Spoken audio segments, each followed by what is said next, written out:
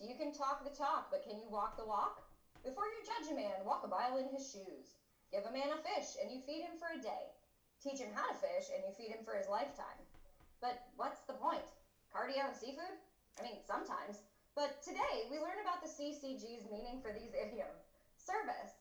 Our guest today is one of our own CCG coordinators, Dr. Candace Lapan.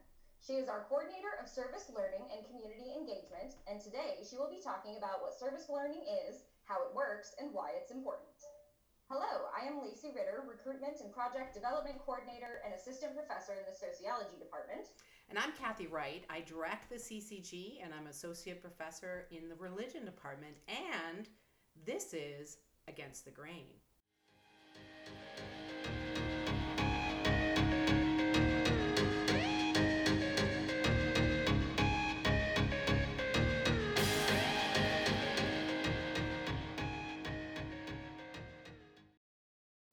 So today's episode will focus on the nuts and bolts of the CCG. You're going to learn a little bit more about our work in the CCG and the various roles that our members fill within the organization to work with the power of we to better the lives of Eastern Union County residents. Our guest speaker today is Candace Lapan. We are excited to discuss her role in the CCG as well as learn about her service learning. But before we get to the hard stuff, let's start with some fun facts to help our listeners get to know you better. So, Candy, if you were a Crayola crayon, what shade or title would you be and why? So I would say my Crayola crayon name would be Less Bitter, More Glitter. Glitter is my favorite color. I think that should be its own Crayola color. I love anything with sparkle, especially sparkly people. Oh, sparkle. Well, okay. You are a sparkly person, That's so that true. is the perfect color for you. All right, so what do you think Lacey's color should be? On the spot. Lacey, your color is gonna be a sassy magenta. Ooh. You seem like a magenta to me. All right, I like it. I like it. Definitely. And what about Cathy's color? Ooh, definitely a green. Yeah. Oh, I like Immediately that. think green when I think Cathy. Ooh, I like green. You're good. You're good, Candy. I would call yours like Sea of Tranquility, Cathy. Really? Like, you're out of this world like the moon, but you're making it green. So. Oh, I love it. So here's our second question. This is a real fun one. If you were quarantined for at least 2 weeks with 3 different celebrities and or famous people, dead or alive, who would you choose and why? So I would have to go with, they're all going to be musicians because I love music. So this just gives you insight into my musical preferences. But I'm going to go with Ed Sheeran because he is my favorite ginger of all time. Aww. Brandi Carlile, my ultimate favorite musician of all time. She's amazing. Glad she's finally getting her just deserves now of being famous. I liked her before she was cool. And Look at you, hipster. I know. I've seen her many times, front row and everything. Awesome. And then Pink. Oh, who doesn't love Pink? Oh, I knew that one was coming. I was waiting for that one. I like it. She's absolutely amazing. So we would just have the best time making music in quarantine. Oh. Absolutely. Oh my goodness, I love it. This is a question we ask all our guests because it's so fascinating what the answers different people have and where their brain goes. So we love starting kind of to get to know you a little bit better. But now let's burn off some of this mid-morning oil and get started with our nuts and bolts. So, Candy, how did you get involved with the CCG and how did that initial experience lead to your current role that it is today? So I think like a lot of the people that you probably talk to about getting involved with the CCG or even in a lot of things at Wingate, it was really a natural thing that I went to an event. It was actually one of our welcome back events was the first time that I saw you, Cathy, and you were talking about the Root Summit. And you were talking about, afterwards we just started chatting about service learning. I don't even know if you remember this. I don't actually, it's funny because I remember the gym. That was the first time we had a really fun conversation in my mind. And but no, tell me more about the Root Summit. It sounds so much better than the gym.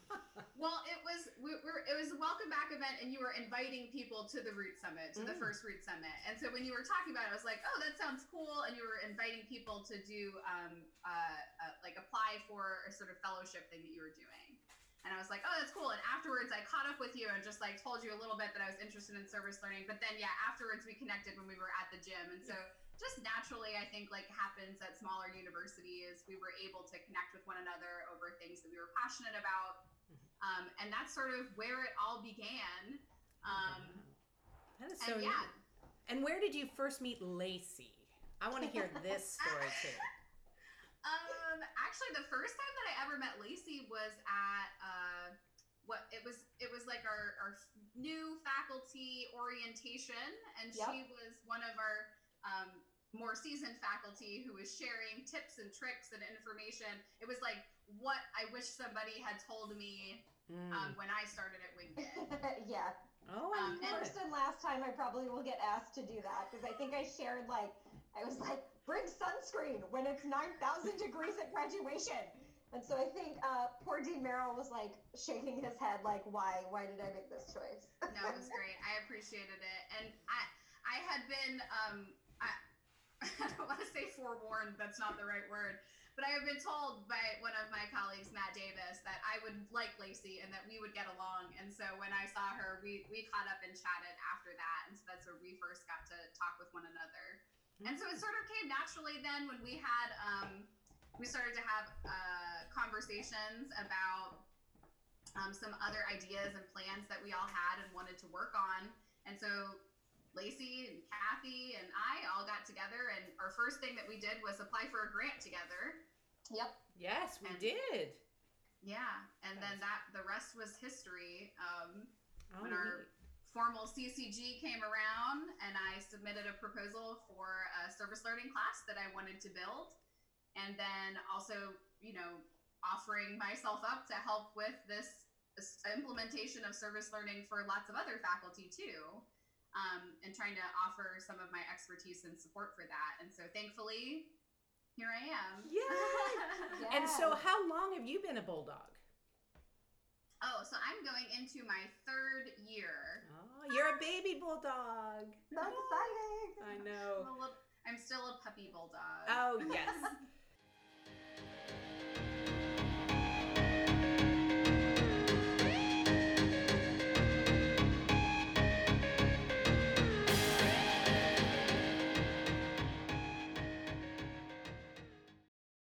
So tell us, you started to tell us a little bit about your role as service learning and community engagement coordinator. So what is that?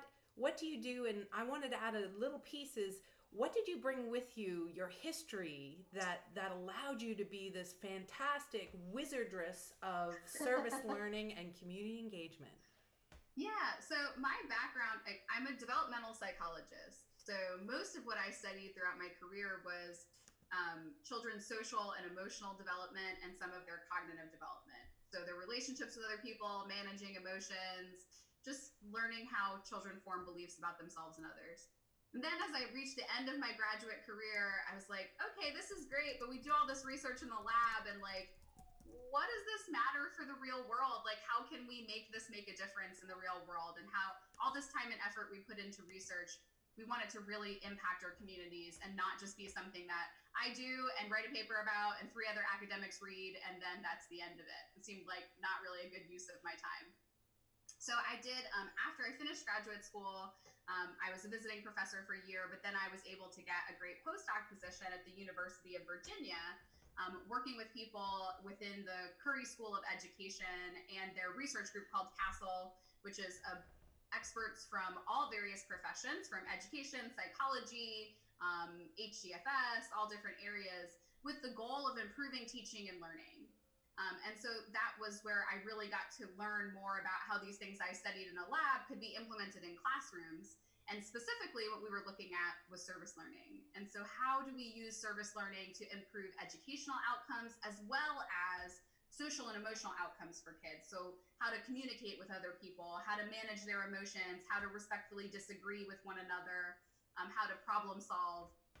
And all of those things are part of service learning. So I got to learn from experts in my field about service learning, what it is, models of service learning, literature and background and theory around service learning, what it does, and how to do it well, which is really important. So that's really where I came from. Yeah. And I love that. And you brought all of that into this position.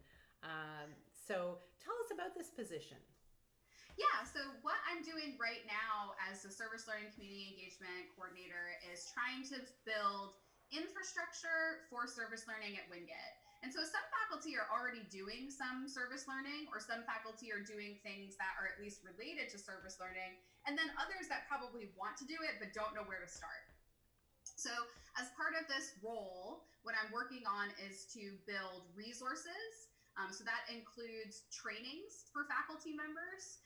We'll also build different assessments that we can provide to faculty members, and then building research assessments. So not just assessment for student learning, but also assessment for the impact of service learning on students generally. And so that I can track that over time, and we'll have data to speak to the impact service learning is having on our students.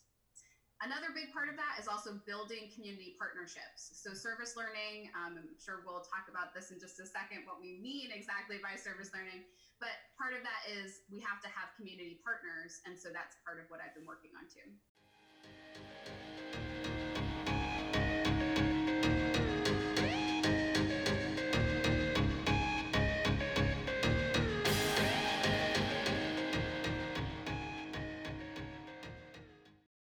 We talked a little bit about the CCG. So for our listeners, I wanted to kind of tell you a little bit is that one of the core principles is we always do and create with our stakeholders, whether on campus or off campus.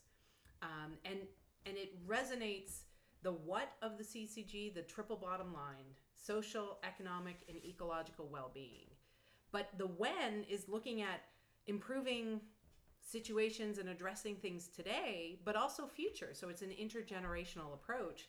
And then I love the how of the CCG, this participatory process, a democratic process, a knowledge democracy. So is this service learning and community engagement? Yeah, what exactly is service learning? Help us learn how it works and what it requires, its purpose. I know I can speak to how amazing you are just because I am one of the first people that luckily got to use your models and use your input to make my own service learning class, because my idea of what service learning was one of those, like you said, but it wasn't true service learning. So if you could talk to our listeners about what that your awesome like real model looks like. Yeah, model that most of us think about. Yeah, there's like lots of different ways to do service learning, and that's what I hope to share with faculty. But generally, when we think about service learning, this is a pedagogical or teaching approach that integrates community service, meaningful community service, with instruction and some reflection to just enrich the classes that we're teaching. It also teaches students civic responsibility and gets them civically engaged. And then it generally strengthens our community because we're building real world solutions for community problems. So what this might look like then in a class is that students learn content within their discipline. They also learn about real community problems from interacting with community partners or organizations. And then students take what they've learned in both of those outlets, the course content and the community knowledge, and combine those to propose, plan, and implement a service project that addresses a real community need. And that's the most simplistic explanation of what service learning is. There, again, are different models and approaches to doing that, but those components of addressing real world problems, that's one of the most important that sometimes we might be missing in service learning. So it's not just having students go do some community service that may or may not be needed, but they need to really be investigating and figuring out what real world problems they could be addressing. The other thing is that it has to really link to that curriculum. So strong curriculum links, real community partnerships, and then the final part, which is what I actually think is most often missing and what people don't think about in service learning, is that it should include student voice. And what that means is that students have to really be a part of planning the service and not just being told, here, go do this service, it's related to your class, go on. They have to have some role and voice in that. And that's one of those what we call high impact practices of service learning. If we use that as part of service learning, then we see improved outcomes for students and improved outcomes for our community members. Absolutely. And some of the research that I've been doing demonstrates that we can retain students better, that they achieve higher grades in the courses that they're taking, whether it's service learning or not, but also they persist to graduation because they're really rooted in their community. They feel a sense of belonging. So all the research is out there that this high impact practice is something that is really an important part of a thriving university, but also it's a really important part of a thriving community, because a university is not a bubble kind of floating above the zip code that we live in. It's actually situated. And how do we have transient students that are moving through within 4 years, be rooted to the communities? Yeah, definitely. There's lots of research out there now that shows the benefits of service learning. And then part of what I will be doing in this position is also measuring that impact for our specific university. So when we're able to track all of our data over time for students that have been able to participate in a service learning course versus those that haven't, and then comparing things like retention rates, academic performance. And so we'll have some of that data from our own community to speak to those benefits as well for our students and on our community side. So part of my job is also to make sure that when faculty are implementing a service learning class, that they have the tools to measure outcomes in the community that they're working with, so we can see benefits on all sides. So this should be a mutually beneficial practice. Absolutely. And I can definitely say, at least for us, so the cool part, again, I'm going to shamelessly plug Candy. She's not Go for it. Go team. Doing it. Is that we teach a very similar class across our disciplines. So we got to build service learning into our classes at the same time. And so we had quite a big group of students that approached service learning in really unique collaborative ways with our classes. And so I had several awesome students who actually reconstructed and built my whole class kind of from scratch all over again, and actually went out and surveyed our seniors in Eastern Union County. And so they really had a cool ground up approach that they loved and I loved. And so I have tons of videos of them. I made them make little video blogs about their experiences, and they all have new sets of grandparents now.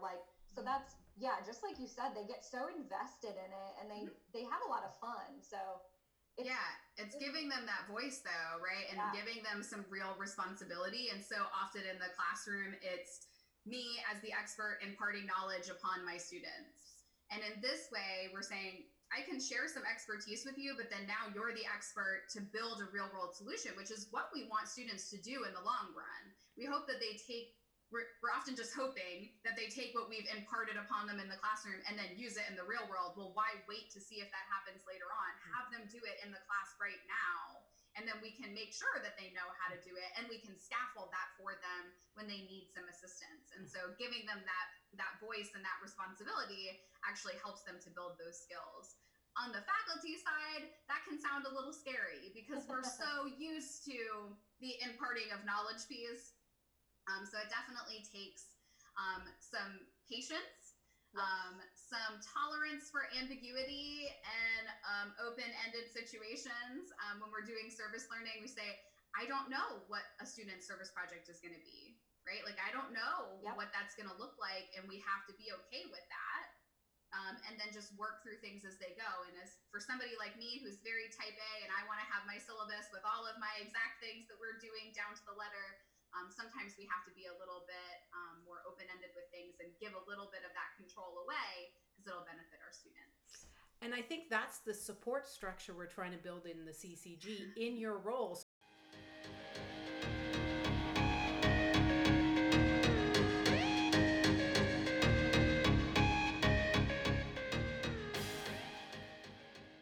So, how do you help Wingate faculty and students learn about and even implement this? Because I think there's a lot of people very excited now after they've listened to you. Yeah. How do you support them in the work that they're doing? Yeah, so if this is something that you want to do, if this sounds like all this stuff we've been talking about, you're like, wow, I'd really love to try that. Like, how am I going to get some assistance? A lot of things. So first of all, I'm going to provide all of our faculty members with much more detail than what we've gone over today about what service learning is, how it works, the best practices, so that everything that you're doing is based on evidence, and you get the biggest bang for your buck. And then I will mentor faculty and sort of walk them through the process of preparing and implementing and assessing the class. So everything from giving sample activities, sample assessments, other teaching materials. We have lots of resources, and I've been building a sort of database of these resources that we'll also be putting up as a Canvas course as well. And then I'll also help to connect you with relevant community partners. Some faculty might already have those. They might already know community partners or organizations they want to work with. But if you don't, no fear. We will have those. We'll help you to connect. The CCG is a great hub for building community relations between the university and our broader Union County community. And so we have those resources to help connect you. Next semester, we're also starting, and we've already put out our call for applications for CCG apprentices. And so this is relevant for service learning courses, but also for other types of projects or initiatives. But if you're interested in a service learning course and you do get one of those apprenticeships, we'll have a whole workshop series that walks faculty through the process through the semester, but also some workshops that are for just anybody that's interested in service learning as well. And this will give you lots of different tools, like I mentioned, including assessment tools. And then finally, I will help manage this research side. So don't worry, you don't have to worry about doing research or making consent forms or anything like that. I provide all of these research tools so we can track that impact. And you help negotiate through the RRB process and also in a way that allows you, and we'll have some writing workshops. How do we write these papers, and where are some of the journals that we have service learning journals, there's service learning community engagement journals, there's partnership journals. So you might be used to publishing in a very specific discipline. We will open and blow your mind as to the scale of where you can go through peer-reviewed journals, and we can help walk through that so that you can add to, our faculty can add to the academic conversation around service learning and community engagement, especially in North Carolina. Yeah, absolutely. And part of that is there's a reason why I'm not just the service learning coordinator. It's service learning and community engagement, which includes more than just service learning courses. It's also community engaged research. And so all of the work that we're doing, whether it's a project or initiative or a service learning course, this research helps to give back directly to the community. So the service that students provide is benefiting the community, but the information that we learn through research also then has to be disseminated back to the community in a way that is beneficial for them. So writing papers that can go back to community partners that help them to make better evidence-based decisions in their organizations, that's also part of what I'm trying to help facilitate. And it's neat because I've already seen that happen. So often nonprofits in our area don't have a lot of infrastructure or support systems. And so we're bringing them together to help this, but also showing them how to do surveys, looking at the language of their surveys, collecting data. So it's not just us doing too, it's working with and empowering them to be their own advocates and gathering evidence. And it's really exciting to see nonprofits and businesses and kind of working with our students and our faculty to kind of empower transformation in Eastern Union County. So it really is working with. Yeah, definitely. And they, just as an aside, absolutely love all of our students. Oh, they do. They love you guys. So we want to make sure we can connect you. So Lacey, do you have a question for our fearless leader of service learning here? I do. So again, we were talking about working with, but one of our other requirements again is the working on the now and the forward. So what are your next steps? What's your trajectory for work this coming year look like? Yeah, so definitely our most important thing that we're working on is these apprenticeship applications that I mentioned. So we'll be reviewing those that we receive and picking out our first ever CCG apprentices. So exciting. I know, it's so exciting. I can't wait. And we did talk about the name apprenticeship because it has a very different connotation as fellowships and things. So why did we pick apprenticeship? Yeah, I think that it's this idea of just that we're accepting that we're all lifelong learners. Like, I didn't learn this stuff. I wasn't born knowing this stuff. I had to learn all of this too. So, Is it um, innate? yeah, it's not innate. Check out my other podcast. Yeah. So we have to keep learning more. Like, we all are experts in our fields of study, right? Like, I might be an expert in developmental psychology, but like learning these new pedagogical tools, that's something that we want to do. It also means that you're not alone. You're not like going to a workshop and then bye-bye. Like, you are going to continue to have this support and somebody you can reach out to. And so I just thought that was a really great title for what we're doing. That's really what it is. And then once you're done with it, now you also are a support system for other people. Once you are finished with your apprenticeship, now you can also help support other people that want to do the same thing because you have those tools and skills that you've built. Mm-hmm. Yep, absolutely. And I got the experience. That's the cool thing about kind of, I think for the three of us that are on this right now, is that we've been working to make the CCG. So we've kind of gotten these experiences before we figured out what these experiences were.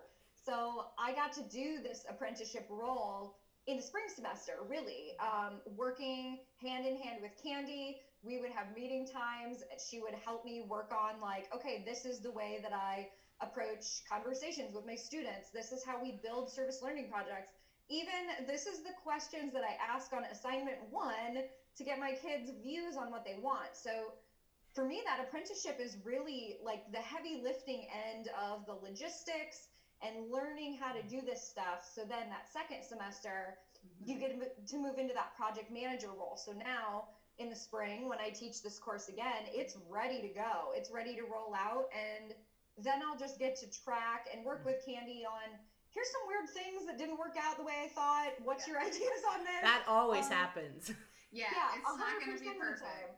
Yeah. But I think it's just so nice that you get a guided experience at working in this new or newer exciting area. So really like apprentices in a trade profession. This is really a trade. You're learning skills for navigating relationships. So I think for me, that's what that kind of apprenticeship label does, is it shows that your work has kind of long-term connections with experts in the field, really.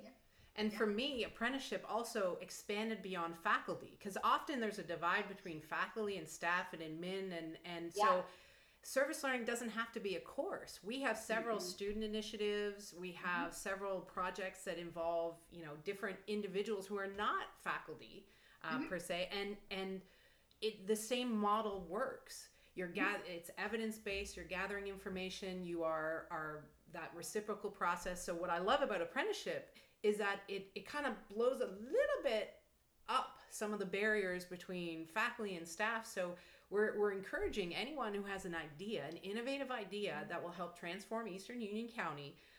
This is how we do it. We do it in a participatory process, and we will walk you through what that looks like, whether it's a course or a project. So that's why I loved apprenticeship, because it allowed for a very different vision of faculty and staff relationships. So, and of course, Harry Potter, well, it's...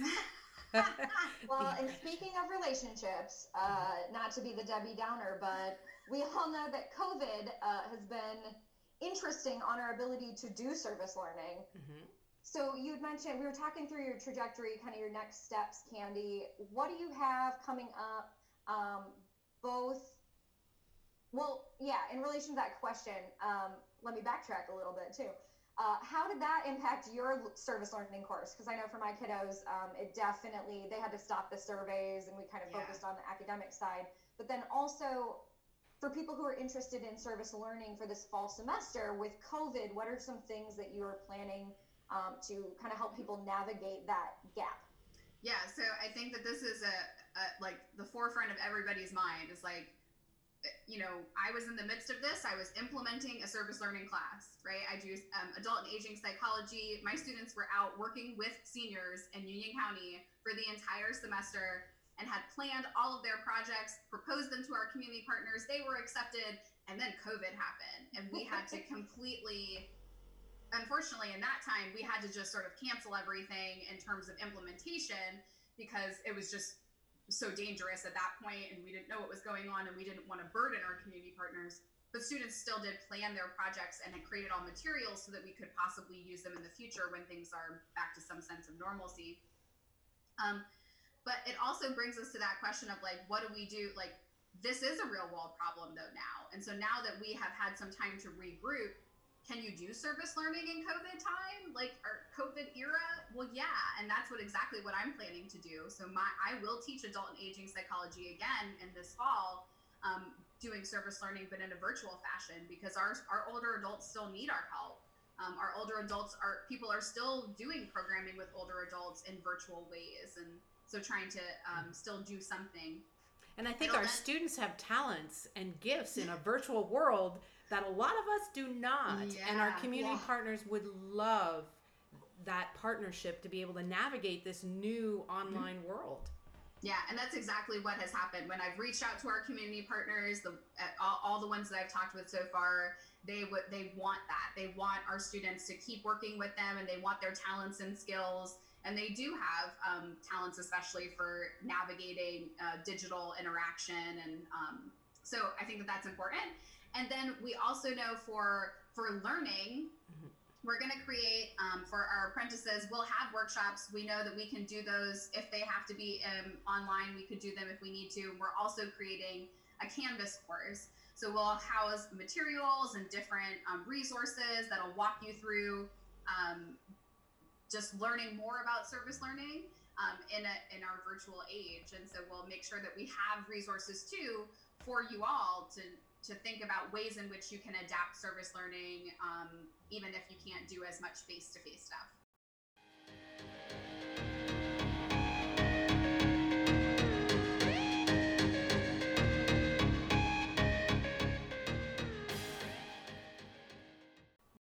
So, as we're kind of coming to the end of our conversation, are there a couple of points of advice, like takeaways, that you would give to our listening audience? Yeah, I think that the biggest thing is that I would tell people to reach out to me, to anybody in the CCG, to just start that conversation. If you're just even considering it, but you're not sure, everything about service learning, I think, sounds a little bit scarier than it is. It sounds like, oh, this is something I don't know anything about. It's going to be so much more work. But it doesn't have to be, because we're supporting you and we're going to help teach you. And the payoff that you get for service learning is so big. Even in my class where I wasn't able to have my students implement, I saw improved student learning. I saw increased academic engagement. You can really see how service learning transforms our student experience and the benefits that you see with our community partners. Every time I talk to a community partner about our students, they just absolutely light up, right? They're so excited to work with our students and to be able to see their gifts and their talents, that it really is a beneficial experience for everybody involved. And so it's worth it. I think that we just have to keep remembering that it's a little bit of an investment. It's going to put us a little bit outside of our comfort zone, but the experience is so worth it for everybody involved. Absolutely. I can definitely speak to that again as someone who went through it with you. So, promise. And I legit had no idea what I was doing before that. So she is amazing.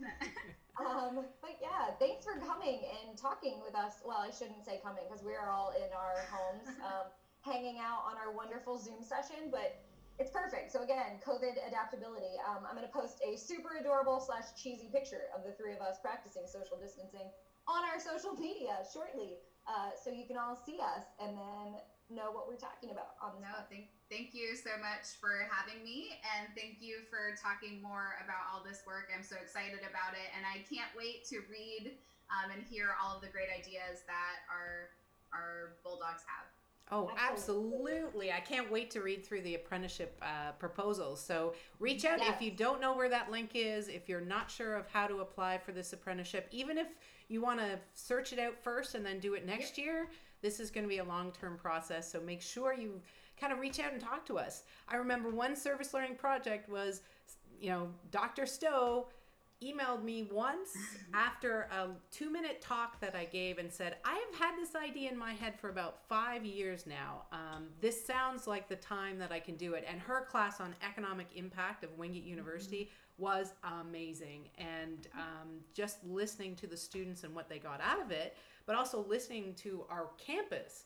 So Wingate University campus benefited from the efforts put in for creating kind of a service learning course. So you never know if it's rattling around your brain, something in the back of your mind, reach out, you never know. Yeah, you can email us at ccg@wingate.edu to ask us any questions you have. We have both that application process for the apprenticeship. We also have just an interest form for the CCG. So if you want to get involved and aren't sure how, we can also send you that one, which is much more broad. And it includes not only faculty and staff, but students, community partners, everybody. So. Yep. And if you have just any questions about service learning generally or anything that we've talked about, always feel free to reach out to me as well. I'm happy to always have a conversation or talk. Yay. Well, thanks, Candy. Yeah, and for the rest of you, stay tuned for some more exciting Against the Grain episodes where we focus on sowing the seeds of change in Eastern Union County. Bye.